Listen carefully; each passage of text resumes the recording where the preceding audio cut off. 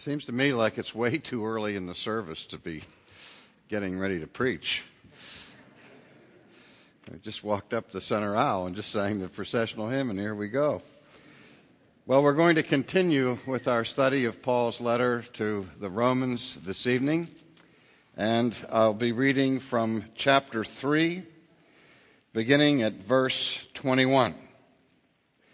Romans chapter 3, verse 21. Please stand for the reading of the Word of God.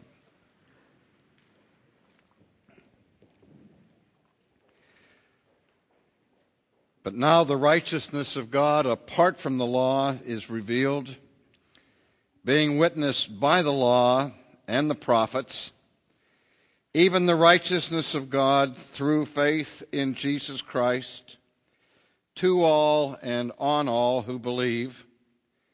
For there is no difference, for all have sinned and fall short of the glory of God, being justified freely by his grace through the redemption that is in Christ Jesus, whom God set forth as a propitiation by his blood through faith to demonstrate his righteousness, because in his forbearance God had passed over the sins that were previously committed, to demonstrate at the present time his righteousness, that he might be just and the justifier of the one who has faith in Jesus. The word of God for the people of God. Thanks be to God. Please be seated. Let us pray. As we attend now, O Lord, to this short passage of Scripture that we have just heard, may we indeed approach it in a spirit of fear and trembling. For in these things we have just heard, our only hope in life and death. For we have heard the very essence of the gospel that Paul promised to set forth in this epistle. Help us to grasp it tonight in a manner that previous to this time we have never fully understood. That we may get this doctrine not only in our heads, but in our bloodstream, that the just may live by faith. For we ask it in Jesus' name. Amen. Last Sunday evening we came to the end of the severe indictment of the measure of our natural corruption when the Apostle Paul mounted a litany of citations from the Psalms and from the prophet Isaiah to declare that there's none righteous, no, not one, there's none who does good, that altogether we have gone out of the way, and that there's none who seek after God. And then we came to the conclusion last week in verse 19 where Paul wrote, "Now we know that whatever the law says, it says to those who are under the law, that every mouth may be stopped, and all the world may become guilty before God. Therefore, by the deeds of the law, no flesh will be justified in his sight. For by the law is the knowledge of sin." So before Paul gives us his exposition of the positive understanding of how it is that we are justified before God, he introduces now this doctrine of justification by telling us, in the first instance, how we're not justified. That no person will ever be justified by performing the works of the law. Now, what we're going to be looking at, dear friends, is this doctrine of justification by faith alone, which doctrine provoked the most serious controversy in the history of the Christian church that controversy that culminated in the Protestant Reformation of the 16th century, that focused on the material cause of the doctrine of justification. It was asking the simple question, how can an unjust person, such as myself, ever hope to stand before the just judgment of God? In a word, how are we saved? How are we justified? And this is a matter of eternal consideration. The Reformation was not a tempest in the teapot. It was not a question of theological shadow boxing, because what was at stake in that controversy, where many paid with their lives, was this doctrine central to the New Testament gospel of justification by faith alone. And yet in this day and age, there are few professing Christians who even can define the meaning of the term justification. Luther warned at the end of his life that unless the gospel were proclaimed clearly and persistently through the ages, that it would surely and soon fall once again into eclipse, and people would begin once again to entertain the idea that they could be right with God on the basis of their good works.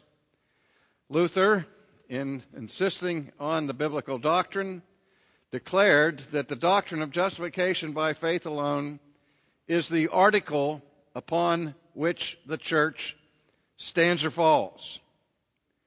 That if the church does not get this right, the church ceases to be an authentic church. If the church denies or obscures the doctrine of justification by faith alone, it is no longer a Christian body. Calvin added the sentiment to Luther's that the doctrine of justification was the hinge by which everything else turns. Earlier, J.I. Packer used another metaphor where he said that the doctrine of justification by faith alone is the atlas that carries the whole of the Christian faith on its shoulders. If justification by faith alone stumbles, the whole Christian faith comes crashing to the ground. And so, if you're not clear of what the word justification means and what the doctrine is all about, let me say this. It's time that you became clear on what this is. Now, again, let me begin. I began 7 minutes ago. It's a little late to begin again. By saying further what justification does not mean. First of all, when we are justified in the sight of God, that act of justification is not an act of divine pardon. In justification, God does not pardon the sinner. When a governor or a president executes executive clemency and pardons a convicted criminal, that person is deemed to be guilty, but in spite of that guilt, the person in authority grants the mercy of giving a pardon and more or less forgiving him of his crime and setting him free. Now, certainly justification involves forgiveness, as I hope we will see at some point. But let's not confuse the act of divine justification with an act of pardon. In justification, what happens is that God makes a legal declaration, what we call a forensic declaration. If you watch trials on television or pay attention to shows like Numbers or CSI, you're aware that there are those involved who gather what is called forensic evidence, evidence that is used in trials, in criminal cases. And forensics has to do with judicial judgments or declaration. And so when we find it in the New Testament, what happens in the act of justification is God makes a judicial declaration about a person's status before his judgment. And what happens in justification, again, is not a pardon, but it is an act whereby God declares a person to be just. Again, justification is that act by which God judicially declares a person to be righteous in his sight. Now, both the Roman Catholic Church and the Protestants in the 16th century agreed that in the final analysis, the act of justification is something that God does, and it is a declaration, and it is a judicial declaration. And even Rome, for those of you who have studied this in a theological manner, has its own view of forensic justification, because both sides agree that justification doesn't happen until God declares a person righteous. But the issue then and now is this: on what grounds does God make that declaration? Why would God look at you when he sees one who is dead in sin and trespasses, when he sees one who by nature does no good, does not seek after him, has no understanding of him? How could he, on what basis would he ever say from heaven, you are a just person, when manifestly you are not a just person?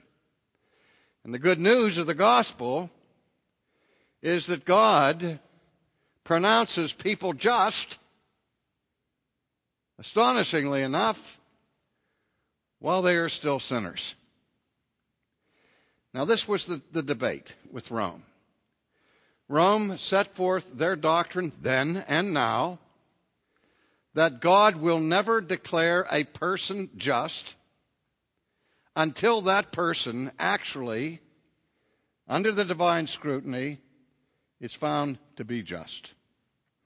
In the sixth session of the Council of Trent in the middle of the 16th century, which was at the heart of the Counter-Reformation, the Roman Catholic Church defined her doctrine of justification, which it has echoed through the centuries, even as recently as the New Catechism, in which it declared, without equivocation, that before God will ever declare a person to be just, righteousness must inhere within that person.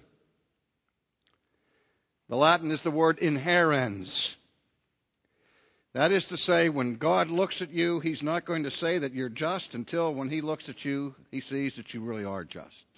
Now, Rome says you can't be just without grace. You'll never become just without faith. And you'll never become just without the assistance of Christ. So you need faith, you need grace, and you need Jesus. And you need the righteousness of Christ infused or poured into your soul.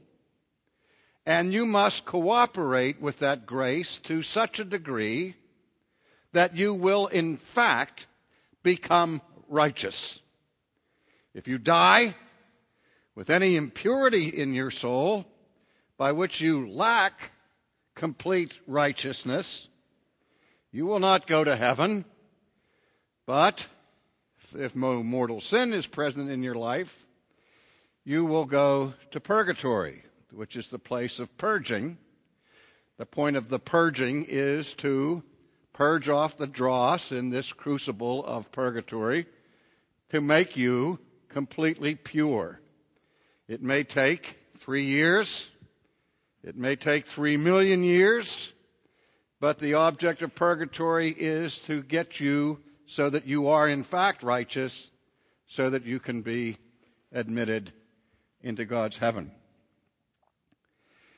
Part of the reason for this belief that justification is rooted and grounded in an inherent righteousness in the sinner is based upon an unfortunate thing in church history, that in the early centuries, when the Greek language passed away from the central attention of the church fathers and Latin became the dominant language, that many scholars in the centuries, of the first few centuries, read only the Latin Bible, not the Greek, and they borrowed the Roman or Latin word for justification, which was, it's the word from which we get the English word justification, which was the Latin term justificare. And if you know your Latin, you know that the verb facere means to make or to shape or to do. And justus means righteousness or justice. And so justificare literally means to make righteous, which we believe is what happens in sanctification, not in justification.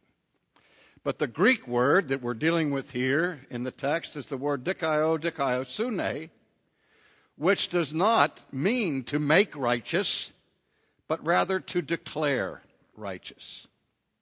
So let me go back so that we don't miss the point.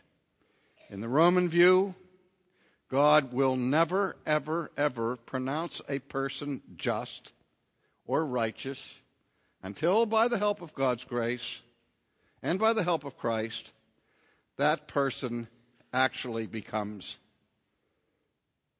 righteous. Now, if God were to judge you tonight, what would he find? Would he find sin in your life? Could he possibly rightly declare you just if all he considered was the righteousness that he found in your life today? Remember what the Apostle Paul said, by the works of the flesh or by the works of the law shall no flesh be justified. Paul labors in this text that all have sinned and do sin and fall short of the glory of God. That's precisely why the ground for our justification cannot be found in us or any righteousness that is inherent in our souls. That's why what we need so desperately is what Luther called a justitium alienum, an alien righteousness, a righteousness that comes from outside of ourselves, a righteousness that, again, he said was extra nos, outside of, apart from us. In simple terms, ladies and gentlemen, what that means is the only righteousness that would be sufficient for you to stand before the judgment of God would be the righteousness of Christ.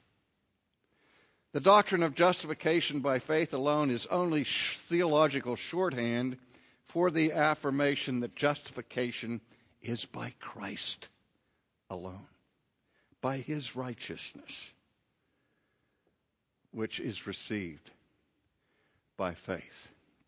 So when Paul speaks here about justification, he's not talking about pardon, and he's not talking about God's declaration of what it is he finds in us and in our behavior.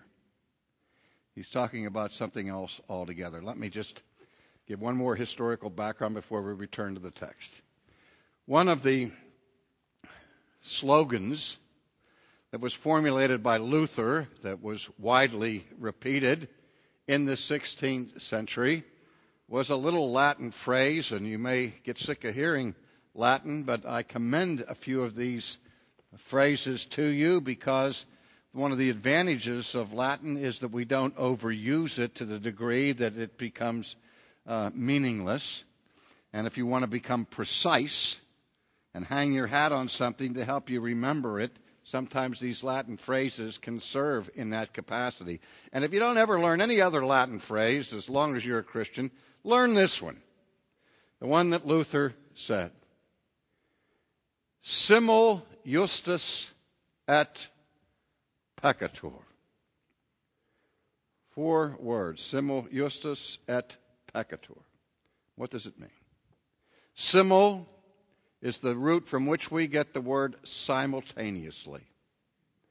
It means at the same time. Justus, just or righteous. At the same time, righteous. You know what that is?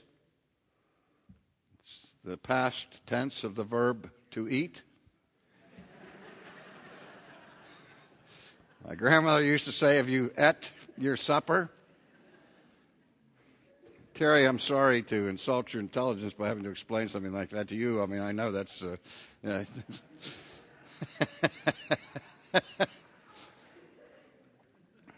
Remember Caesar, when he was assassinated, he looked at his killer and said, et tu, Brute, then fall. Caesar, that is, and you too, Caesar. Et simply is the word for and. So we have simul justus, at the same time just, and peccator,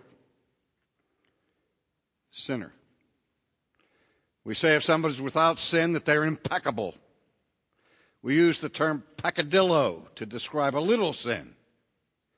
But Luther's slogan was this, that the Christian is someone who is at the very same time righteous and a sinner. How can that be?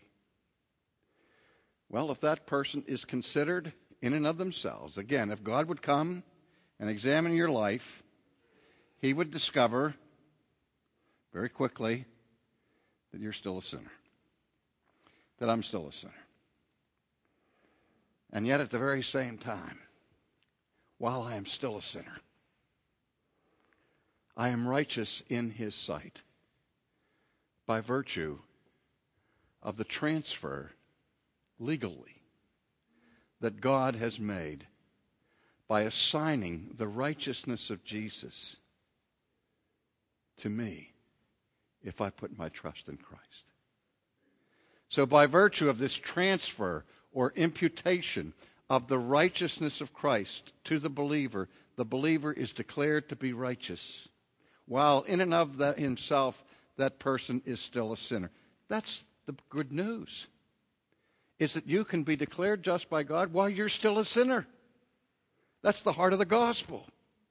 I don't have to wait to become perfectly righteous before I'm acceptable to God. And this is the point now that the apostle is laboring in this section of the epistle when he says, but now the righteousness of God apart from the law is revealed, being witnessed by the law and the prophets. When we get to chapter 4, Paul is going to show that this doctrine of justification by faith alone is not a novelty. This isn't a new doctrine that Jesus announces with his incarnation or the Apostle Paul dreams up in his ministry. But that this doctrine of the gospel is one that is rooted and grounded in the testimony of the Old Testament. It is the whole point of the law that drives us to this one who possesses righteousness that we don't have. And it is in the teaching of the prophets. He will show us in chapter 4 that the same way that you and I are justified today on this side of the cross was how people in the Old Testament were justified, how Abraham was justified. And I don't want to get ahead to that illustration. I'll wait until it appears in the text. But the point that he's mentioning now, by way of giving us a heads up of what's to come, is that now the righteousness of God is revealed, being witnessed by the law and the prophets, even the righteousness of God through faith in Jesus Christ. To all and on all who believe. And before I go on, let me just stop here. When we say that justification is by faith or through faith, we have to be careful that we don't misunderstand that. This does not mean that if you have faith, that faith is such a righteous thing, such a good response to the call of the gospel, that God looks at you and say, well, you have faith. There's your righteousness. You've made the right decision. You've responded to Christ. You've done the good thing. And your faith counts for your righteousness. And because you have faith, I will declare you righteous. To be justified by faith is not to be justified because you have faith in the sense that your faith now is the supreme work that makes you righteous. No. The language here of being justified by faith or through faith simply means this: that faith is the means by which we lay hold of Christ. It is the means by which the righteousness of Christ is bestowed upon us. Again, let me back up for some of the theological distinctions between the Roman Catholic Church then and now and the Protestant Reformation. The Roman Catholic Church defined faith as important and indeed essential to justification. Faith is the foundation for justification. It's the root of justification and so on. And the instrumental cause of justification, according to Rome, was the sacrament of baptism. Now, again, let me take a moment to do some explaining here. That idea of an instrumental cause is maybe not something that is part of your daily vocabulary. You may not talk about instrumental causes in normal conversation. Where does that come from? Well, to understand the significance of that language, we have to go back before Jesus. We have to go back to the philosopher Aristotle, who examined different ways in which change is brought about. He said the word cause in and of itself is too general, too vague. We need to be more specific, if we're going to be scientific, in discerning various types of causes. And he used his famous illustration of a piece of sculpture. And he said that piece of sculpture starts out as a block of stone, has no beautiful shape to it or anything, just a block of stone. And how does that block of stone change into a gorgeous statue, such as would be created by Michelangelo? And Aristotle said, well, first of all, there's the material cause, the stuff out of which something is brought to pass. And he said the material cause in the case of the sculpture is the block of stone. And he said, and there's the formal cause. The formal cause is the idea that the sculptor or the artist has before he creates his piece of art. And maybe a painter has a sketch or even just an idea in his head, and he follows that blueprint or that format in order to produce the sculpture. That's the formal cause. The efficient cause is the one whose work brings about the change. In the case of the sculpture, it's the sculptor who is the efficient cause, the one who makes the changes happen. The final cause is the purpose for which something is made, maybe to beautify an emperor's garden or something. But in all of those distinctions of causes, Aristotle spoke of the instrumental cause. Well, that's pretty simple. The instrumental cause is the means by which the sculptor shapes that stone into a beautiful statue. And the instruments that he uses are the chisel and the hammer. The instrumental cause of Rembrandt's paintings are his brushes. They're the instruments that he uses. It's not finger painting that's hanging in the Louvre or in the Rijksmuseum. He uses brushes. Those are the instruments, the means by which the change takes place. Now, for the Christian, Rome says the instrumental cause is baptism in the first instance, and in the second instance, the sacrament of penance, whereby if you lose your justification through mortal sin, you can have it restored through the sacrament of penance, which includes doing works of satisfaction. But it's the sacraments that Rome declared were the means by which a person is made righteous. Reformers said, no, the instrumental cause of our justification is not the sacrament, it's faith. Faith is the alone instrument by which you are linked to Christ and by which you receive his righteousness transferred to your account. That's why it's so important for us to understand what faith is and why we call people to faith, why the New Testament calls us to faith. It means that we place our trust in Christ and his righteousness. We don't trust our own righteousness because we don't have any. But when we trust Christ's righteousness in our behalf and embrace him, then God transfers legally his righteousness to us. You see, what happens in your salvation is a double transfer is involved. Christ dies for our salvation, but he also lives for our salvation.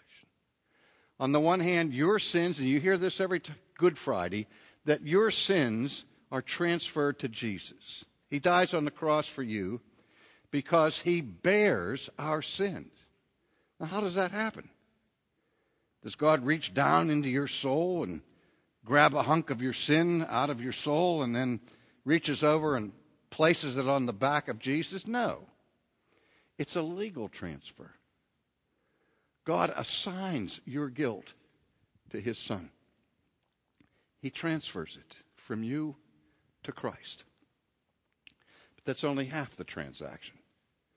The other half is that he takes Christ's righteousness and assigns it to you when you believe. So that when God looks at me, if he would look at me in my nakedness, knowing that all of my righteousness is as filthy rags, I would perish.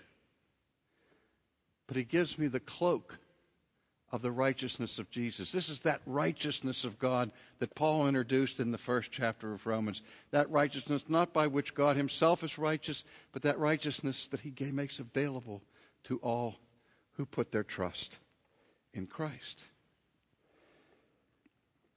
The righteousness of God through faith in Jesus Christ to all and on all who believe.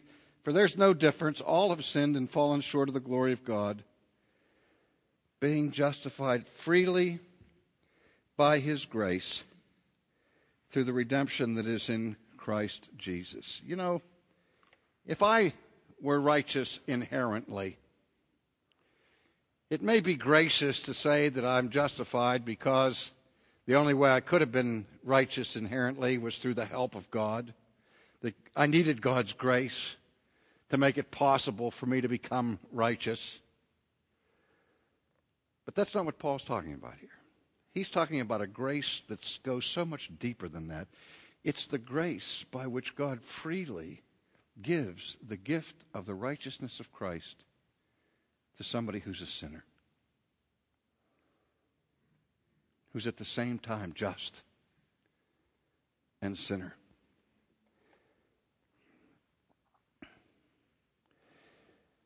through the redemption that is in Christ Jesus, whom God set forth as a propitiation by his blood through faith to demonstrate his righteousness, because in his forbearance God had passed over the sins that were previously committed.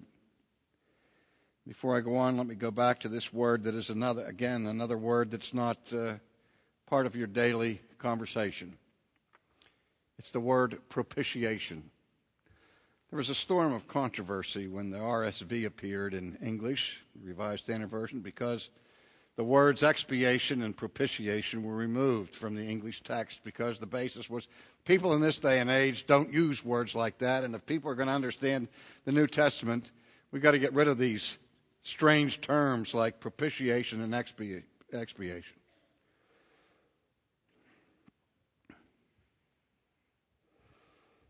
Don't ever get rid of the words propitiation and expiation. I've talked to you about this in Sunday mornings in different times. These are two of the most glorious words that we find anywhere in the New Testament. What do they mean? Propitiation. Propitiation means to satisfy the demands of justice. And in terms of the biblical concept, it means to satisfy the demands of God's wrath.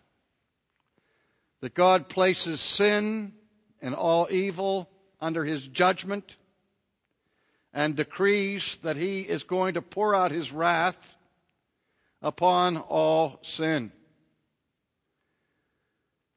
The New Testament, when it speaks of our salvation, says that what we are saved from is God. We're saved by God, from God.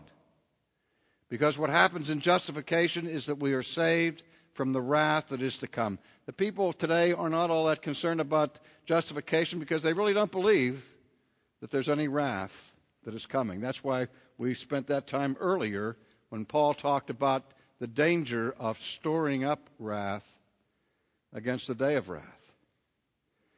But propitiation completely satisfies the demands of God's wrath and of his justice. And that's what the cross was all about. That in the cross, Christ, as your substitute, as my substitute, took upon himself the wrath that I deserve, that you deserve, to pay the penalty that was due for my guilt and yours, to satisfy the demands of God's justice. So that in his work of propitiation, Jesus is doing something that is what I call on a vertical level. He is doing something with respect to the Father, satisfying the justice of God for us. Expiation has to do directly with us. The prefix ex means away from or out of. And one of the benefits of justification is the remission of sin. And the remission of sin is when our sin is removed from us. It goes away. I just talked to one of my closest friends from high school tonight whose wife has been fighting cancer for several years. And I said, how is she? And he said, she's in her 4th remission. That means, at least for the time being, the cancer's gone away. It's been removed. You get a bill from the department store. You've bought something on your credit card, and the bill comes and asks you to remit payment. That means to send it in so that the money is transferred from your account to the vendor or the merchant. So when the New Testament speaks about expiation, it speaks about that sense in which Christ removes our sin from us, takes it away. We're told as far as the east is from the west, so far are our sins removed from us, so that in the work of Christ there is propitiation, there is expiation. Now let me just stop. How many of you remember that I explained this to you before? Come on. Oh, good. And I gave you a way to remember it that you would never forget. How many of you remember it? Didn't work, did it? I reminded you that the building here in our sanctuary is in the form of a cross. It's called a cruciform. So that we have the center beam of the cross, the vertical beam, coming down the middle. If you would look at this sanctuary from an airplane, you would see that it's in the form of the cross. And the side bars, the side cross pieces, are the various transepts. This side and this side over here. And I said, every time you come into church on Sunday morning and you walk down that aisle, think of the vertical dimension of your justification, which is the propitiation, the satisfaction that Christ has done before the Father for you. That's the vertical bar. The horizontal bar of the cross represents your expiation, whereby Christ has not only satisfied the justice of the Father, but he's also removed your sins from you. That's why I don't want to lose these words. I'd rather take the time to explain them and learn them, because they so richly capture the essence of the gospel that stands upon what Christ did on the cross in paying for our guilt, and in his life of perfect obedience in earning that righteousness that he freely gives to us. God set forth Christ as a propitiation by his blood through faith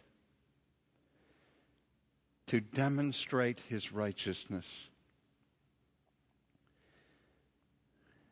Because in his forbearance God has passed over the sins that were previously committed, to demonstrate at the present time his righteousness. And here's one of my favorite texts in all of the Bible. That he might be just and the justifier of the one who has faith in Jesus. There is no such thing, dear friends, as cheap grace. Do not think that the gospel is simply an announcement of pardon. Do not think that in your justification, God just decides unilaterally to forgive you of your sins. That's the prevailing idea, that what happens in the gospel is that God just freely forgives you of sin because he's such a loving, dear, wonderful God that it doesn't disturb him that in our sin we violate everything that is holy. Beloved, God never, ever negotiates his own righteousness. God will never lay aside his holiness to save you or anybody else. God demands and requires that sin be punished. That's why that object is the symbol, the universal symbol of Christianity, the cross. Christ had to die because the propitiation had to be made. Because God said, I will not negotiate my justice. Sin has to be punished. Your sin has to be punished. And so in the drama of justification, God remains just. He doesn't stop being just. He doesn't set aside his justice. He doesn't waive his righteousness. He insists upon his righteousness. You cannot be justified without righteousness. But the glory of his grace that he demonstrates along with his justice is that that justice is served vicariously by a substitute that he appoints. And so by basing your justification on the righteousness of Christ. God's mercy is shown in that it's not your righteousness that saves you, it's somebody else's. You get in on somebody else's coattails. That's grace. But that somebody who is your Redeemer is perfectly righteous and has fulfilled the justice of God for you perfectly. That's the glory of justification, that in it God demonstrates that He is both just and the justifier. If He were only the justifier, by negotiating His righteousness, He would not be just. If all He did was maintain His own righteousness without extending the grace of the imputation of somebody else's righteousness to you, He would not be the justifier. But He is both just and the justifier. That's the marvel of the gospel. And here, Paul is just introducing it. He will be expanding on it and demonstrating it further from sacred Scripture as we continue to study the terms of what he teaches on justification. And we will be doing that in the weeks to come, not next week, because next Sunday evening is the music program. Not the week after, because that's Christmas and we're not having an evening service. But God willing, the week after that, we'll start a new year by coming back to the biblical doctrine of justification by faith alone. Let's pray.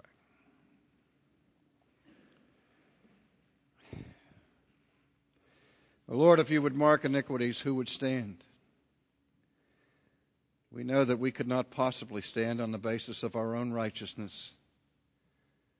But we thank you for the glorious gift that you have bestowed upon us freely in Christ, that you have given to us His righteousness when we put our trust in Him and Him alone. Help us, O Father, to despair of any hope of resting our case of any righteousness that inheres by us by grace or any other means, but that we may look to Christ and to Christ alone for our righteousness. Amen.